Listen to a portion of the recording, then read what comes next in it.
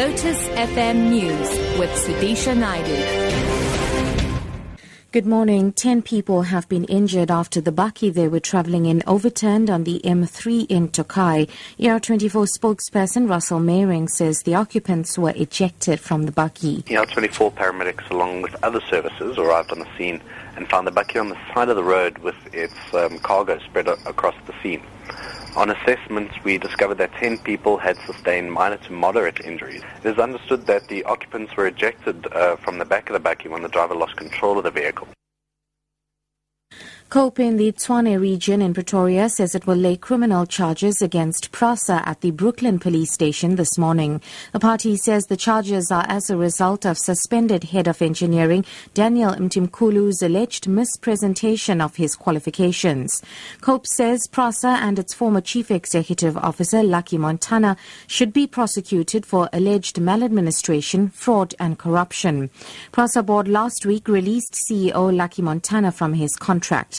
COPE Tswane leader Tsiaseli Babane. It is that for the full duration of Tim Kulu's employment as head engineer at PRASA Rail Agency of South Africa, PRASA, Mr. Montana had intentionally and unlawfully ensured that Mr. Tim Kulu remains in that position as head engineer, despite his knowledge that Tim Kulu did not meet the academic criteria and qualifications for that position. Montana assisted Tim Kulu to financially benefit from PRASA, despite his knowledge that Tim Kulu did not have the academic qualifications.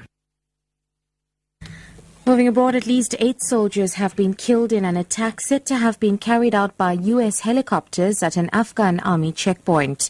The BBC's David Loyne reports from Kabul. Logar province, directly south of Kabul, is an unsettled area with much of the countryside in the hands of the Taliban. Local officials say that 2 helicopters attacked an army checkpoint in clear daylight this morning. The commander of the army corps controlling the area, General Abdul Razak, told the BBC that the checkpoint was clearly flying an Afghan flag. He said that rescue efforts were going on to take out casualties. The Afghan army does have some attack helicopters, and there's no confirmation that this was an attack by international troops, although local witnesses said that it was. And finally, the appeal against the refusal to grant bail to Christopher Panayiotou has started in the Grahamstown High Court. Panayiotou's legal team will argue that Magistrate Abigail Beaton made a mistake when she denied 28-year-old Panayiotou bail by concluding that he was a flight risk 6 weeks ago. The state opened proceedings earlier today arguing about the jurisdiction of the court over a bail application that was heard in Port Elizabeth. The families of the Panayiotou and his murdered wife, Jade, are attending the proceedings. It's alleged that Panayiotou orchestrated the abduction and murder of his wife in April this year. Top story, 10 people have been injured after the bakkie they were travelling in overturned on the M3 in Tokai. I'm SUDISHA Naidu for Lotus FM News. I'll be back at 12.